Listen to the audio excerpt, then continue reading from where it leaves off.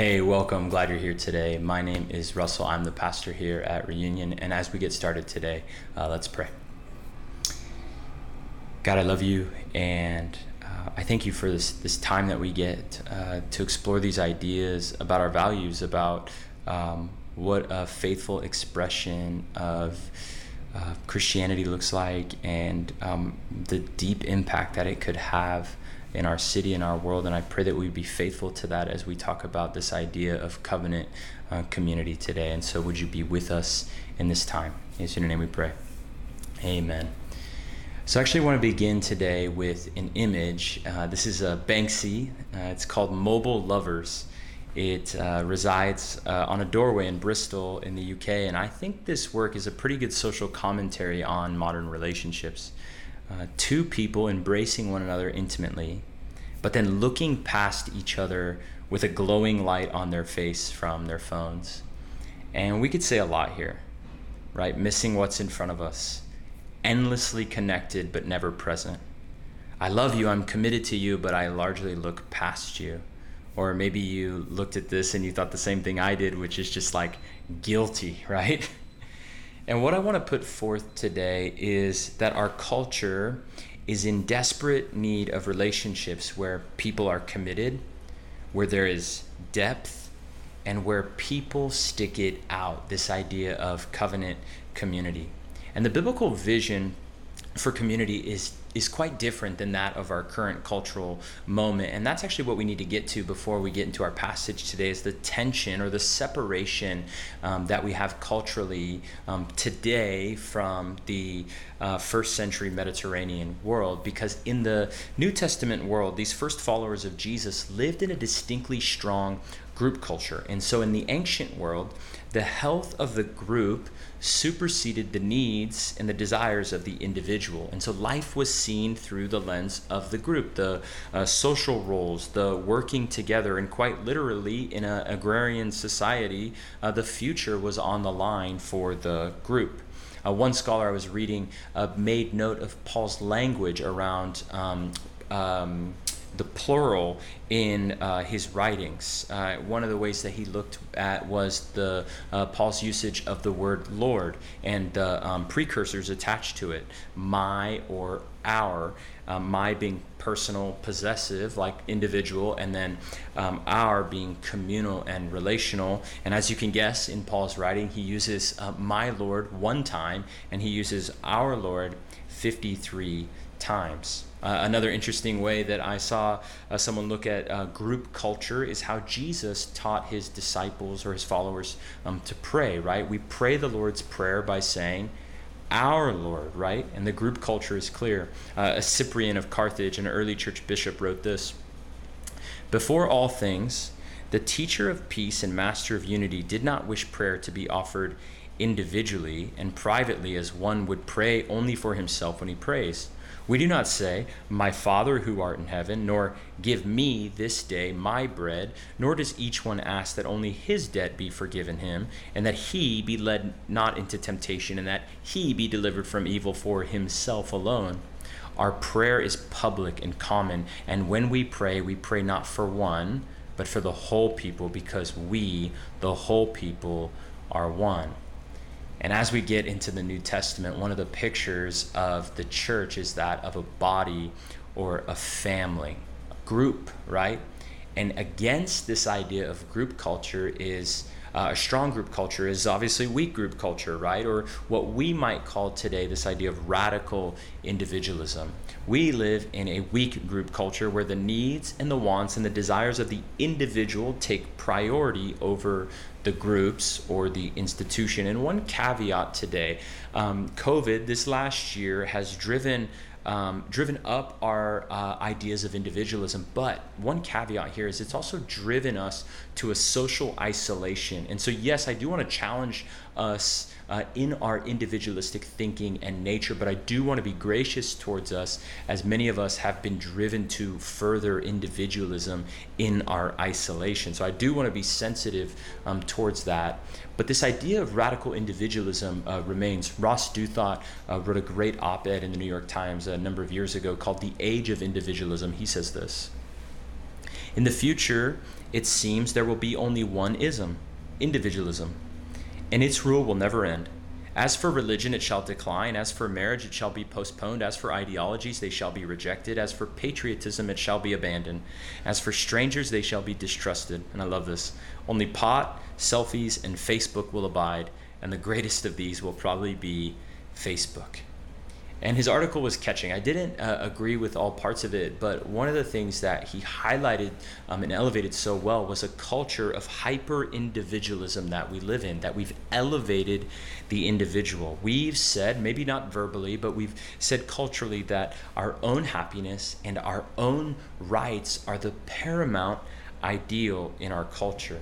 And so what we actually need to begin to evaluate is, if the highest value in our culture is the individual, then we ask, what happens when we enter into relationships, a dating relationship, a friendship? If the highest value in our culture is the individual, what happens then when we enter a relationship in a community? Because oftentimes, even unknowingly, we are essentially saying, I'm in this as long as my needs are met. I'm in this as long as I feel included. I'm in this to the degree that I feel that you are meeting your end of the deal. And so when it comes to dating relationships or friendships and even family to some extent, or even larger community, we want the relationship. We want the connection. We want the inclusion. We want that feeling. But oftentimes we shun the obligation that comes with relationship. I was thinking this week of how I left home at 18 for college, and I haven't returned. I've gone back to visit, but never to stay. Right? The American way of parenting, right or wrong, the goal is to raise a child that is relationally, emotionally, and financially independent of the family, right? We go off to college or to work to fulfill our own dreams or our own agenda. And so Americans have actually been socialized to believe that our own dreams, our own goals, and our own personal fulfillment ought to take precedence over that of the group. And here's where this 1 Peter 2 passage that Will read is really helpful in speaking into the communal identity of those who call themselves Jesus followers are. This letter was written to a group of early followers of Jesus scattered out throughout the ancient world around modern-day Turkey, and they've been dispersed. And Peter's communicating to them what it means to be God's people, what some of their ethical practices should be, even though they're dispersed throughout the ancient world. And this is what he says to them in verse 9, really the focal point of this passage here. He says, "You are a chosen race, a royal priesthood, a holy nation, a people for his own possession, that you may proclaim the excellencies of him who called you out of darkness into his marvelous lights. Once you were not a people, but now you are God's people. Once you had not received mercy, but now you have received mercy." And it's incredible what Peter is beginning to communicate about their identity, but it's even more incredible because of their situation. Part of what Will read was in verse 1. And so here in verses 9 and 10, Peter's like, this is who you are in Jesus. This is who you are as a group. But in verse 1, he's telling them, put away all malice and all deceit and all hypocrisy and all envy and all slander. And so Peter is telling the audience of his letter that they're struggling to get the ethics of this right. You're deceitful. You're hypocritical. You're jealous of one another. And to this messed up group of people, Peter says, but actually this is who you are. You are God's people. And he doesn't write to them and say, like, he points out their behavior, but he's not like, here's how to fix it. Rather, he's saying, here's your identity. I'm going to put your communal identity in front of you, and now I want you to live into the reality of that, to be a chosen race, a royal priesthood, a holy nation, a people belonging to God. Like in a communal way, not just like individually like fix what's going on in your life, but rather remember that you're not just alone, but that you, even though scattered, are a group of people whom God loves. And he says these 4 things, and I'll just walk through them quickly here. He says you're a chosen race. And I think this would have stuck out to the people that were recipients of the letter that were scattered about modern day Turkey. They have experienced what a lot of us have experienced, the social rejection, pushed to the margins of society. And I think it's actually quite easy here to shame us with this text and to say, to you as you're listening, like, you only evaluate and think about yourself. You only see through your lens. And I do want to push on us and challenge us. But is that going to change us? If you just hear some like Pastor Guy, like you just need to get into community with other people, think about other people first. Like it's not going to work, right? Rather, Peter says, you've been chosen. You're a chosen people. God pursued you and chose you. And then a note here that's really important is it says that it's a chosen race. And so you might be saying, well, does that mean one race is chosen to the exclusion of others? And it's actually quite the antithesis as we take in the whole of the New Testament. When Jesus died on the cross, one of the things that we find out in Galatians is that the dividing wall of hostility was torn down, bringing Jews and Gentiles together. And so when we're united in the person and the work of Jesus, the people of God are actually a multi-ethnic people. And so we are chosen people. He continues by saying, you are a royal priesthood. And that's a big idea to put our mind around. It sounds kind of weird, but basically what it's saying is because of the work and person of Jesus, we have direct access to God, so we don't have to go to priests anymore. We don't need a mediator. We don't need a special building. We don't need a certain spiritual leader to be in the presence of God. We're priests, and we have access to God. A chosen people, a royal priesthood, and then a holy nation. The word holy in the Greek, it just means to be a people that are set apart. And so the community of Jesus is an alternative community. And we don't give into the culture's definition of things, but because of Jesus, most things are reoriented. People that offend you, forgive them. Foreigners, welcome them. Enemies, love them. Violence, denounce it. Money, give it away. Even as I was thinking about the way that we've been socialized or enculturated around this idea of group culture, weak group culture. We actually don't have to give into that, but we can say we need each other. And so we're set apart, our alternative. And then lastly, a people for his own possession, or God's treasured possession. And the point here is that God actually delights or finds joy in his church like a husband does to his bride. God doesn't just tolerate you and I. We're not a mistake that God is stuck with because he cares about keeping his promises. But Peter is reminding us that we're God's treasured possessions. Even later, he goes on to say that he calls us beloved, right? He's not ashamed of us, not embarrassed to call us his people. And so 1 Peter 2:9, you are a chosen race, a royal priesthood, a holy nation, a people for his own possession, that you may proclaim the excellencies of him who called you out of darkness into his marvelous light. This is who you are. A call to live into the reality, into the communal life, a community, a place to be fully known and fully loved. And so that's the community side of things. What about this other word that we're talking through here, this idea of covenant? What is a covenant? And the Bible, as you kind of take in the whole, the Bible would say that a covenant is a formal and self-giving promise of two parties to one another.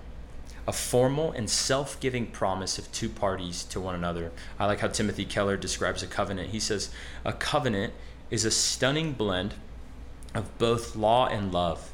It is a relationship much more intimate and loving than a mere legal contract could create, yet one more enduring and binding than personal affection alone could make.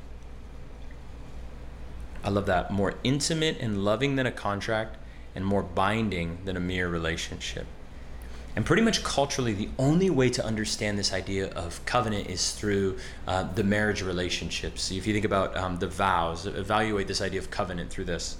I take you to be my wife or husband, to have and to hold from this day forward, for better or for worse, for richer or for poorer, in sickness and in health, in good times or tough times, as long as we both shall live. It's formal and self-giving and indefinite. And that's the covenant relationship, more loving than a contract, yet more binding than a mere relationship. And maybe you're thinking to yourself, like, Russell, can't we come up with like a more up-to-date word than this idea of covenant? And the answer is no, we can't. Just because we don't have a category for something culturally doesn't mean we should shy away from the beauty and the depth that this word can actually give us. And a word to me that is so culturally necessary right now. It's gonna push on us. It's gonna challenge us because we live with friendships that are non-committal, right?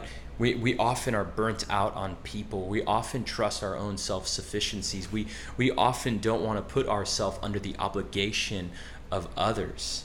And for a lot of us, what we actually are realizing here is, on one hand, we want to be a part of something purposeful and meaningful and life-giving, but on the other hand, we don't want to be bogged down by the responsibilities of it. And that's what this idea of covenant is beginning to push on. But covenant is not just about horizontal relationships with you and I, for example, but actually God is a covenant-making and covenant-keeping God. God throughout Scripture makes these covenant promises with individuals and with groups, with Noah, with Abraham, with David, with Israel. God is known for defining things and putting labels on relationship.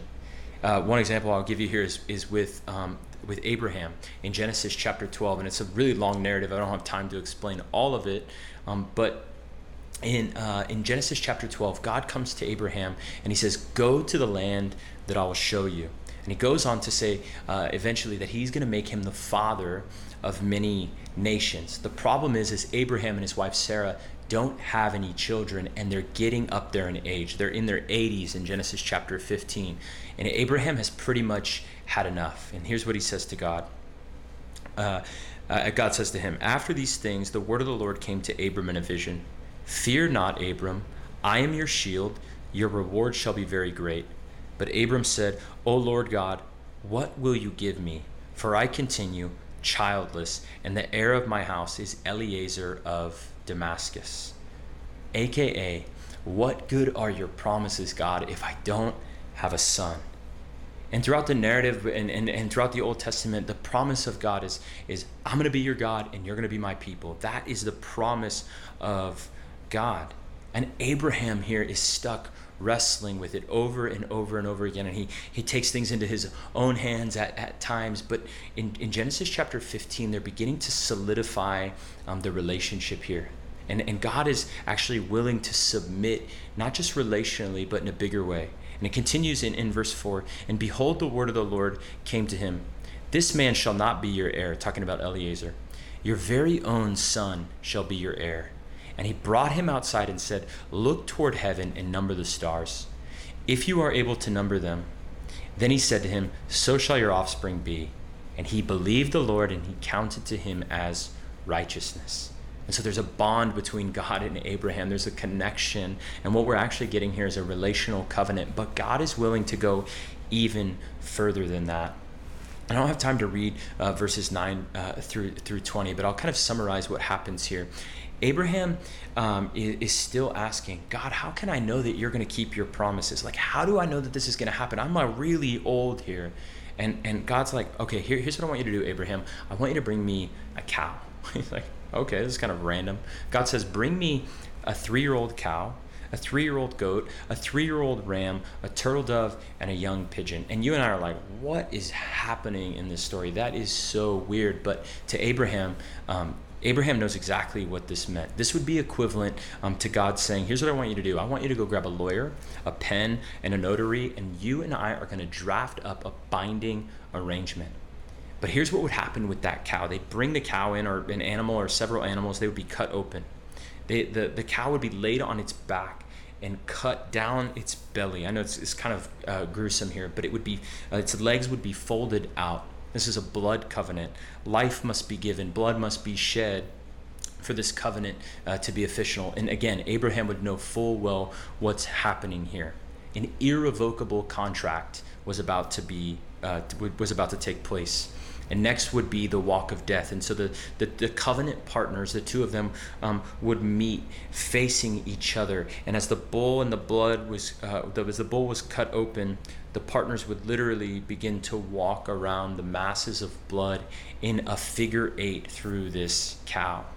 And then you would pronounce the blessings and curses, and it would go something like this: may this happen to me. May I be cut into, and may my blood be thrown everywhere if I break this covenant.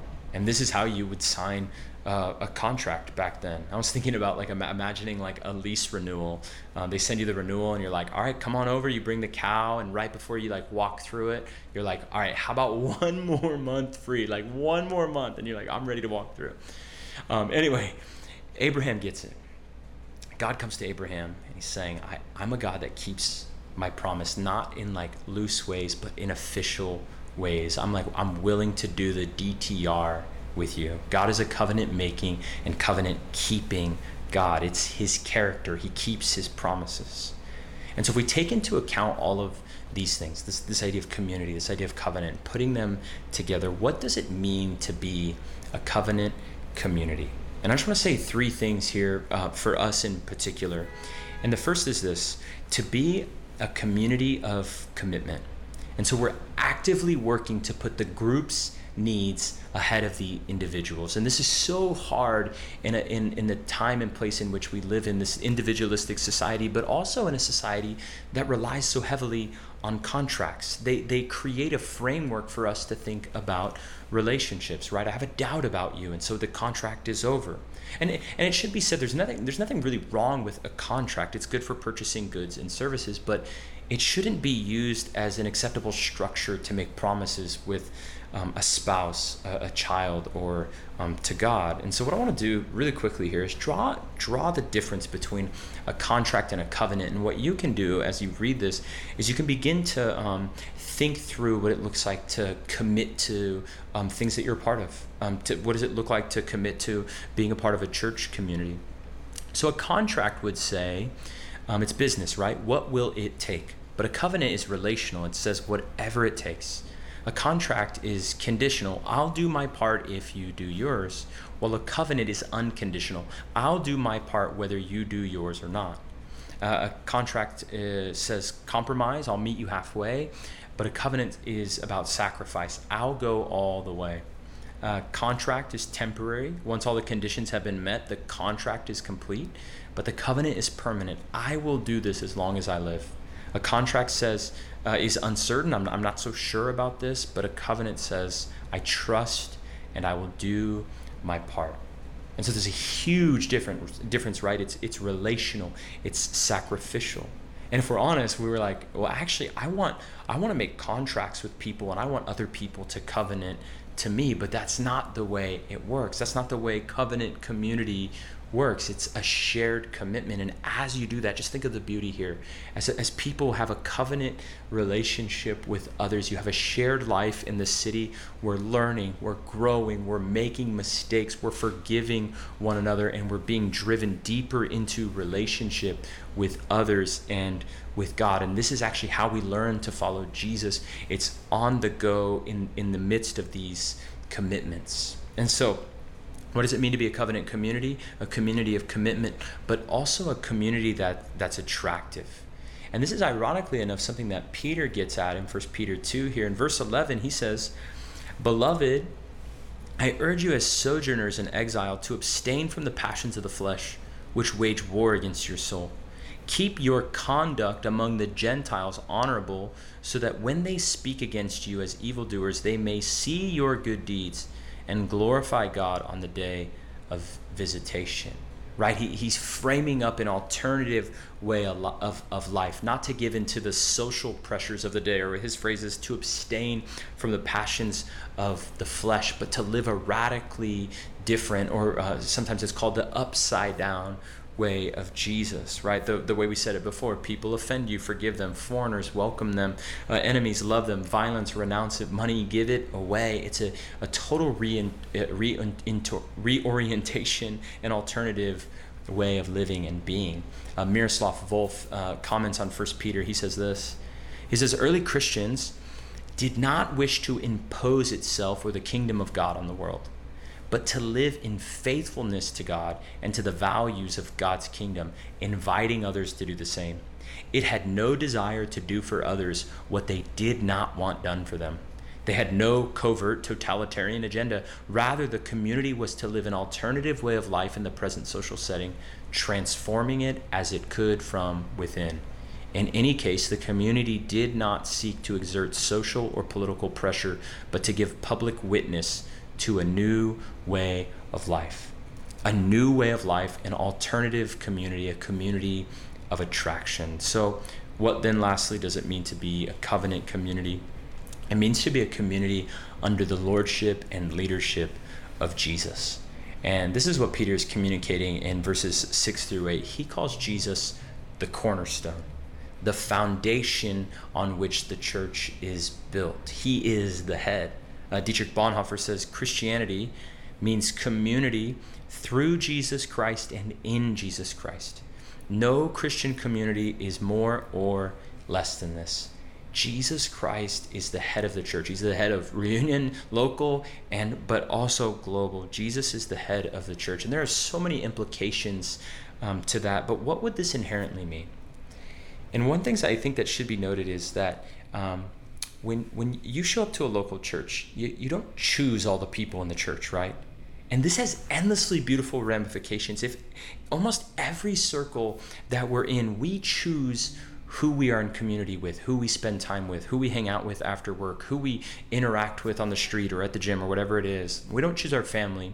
But my point is, the church may be one of the last places where we can come together, where we are totally different, but we are held together in unity by the person and the work of Jesus. Jesus is the thing that we come together for. Christianity means community through Jesus Christ and in Jesus Christ. He's the head.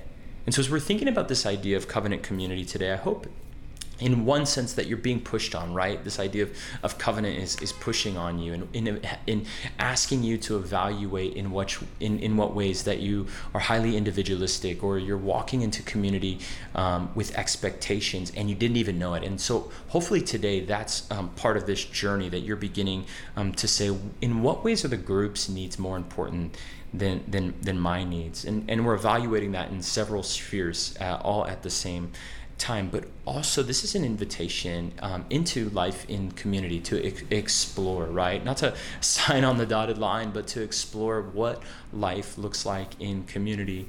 Our community groups are actually starting this week. You can jump in a week or two late if you're just kind of thinking about it, or maybe you have questions, you want to fill out that connection card and we'll follow up with you. Will told you about our rhythms. We are going to start on Zoom, but they're going to be neighborhood based, and we're going to be looking at multiplying these groups into the future. Everyone is welcome.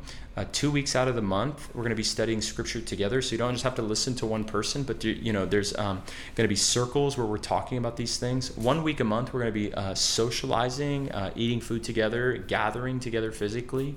And then 1 week a month, serving together in our neighborhoods. So downtown is meeting Monday nights, going to start on Zoom, 7:30 Mondays.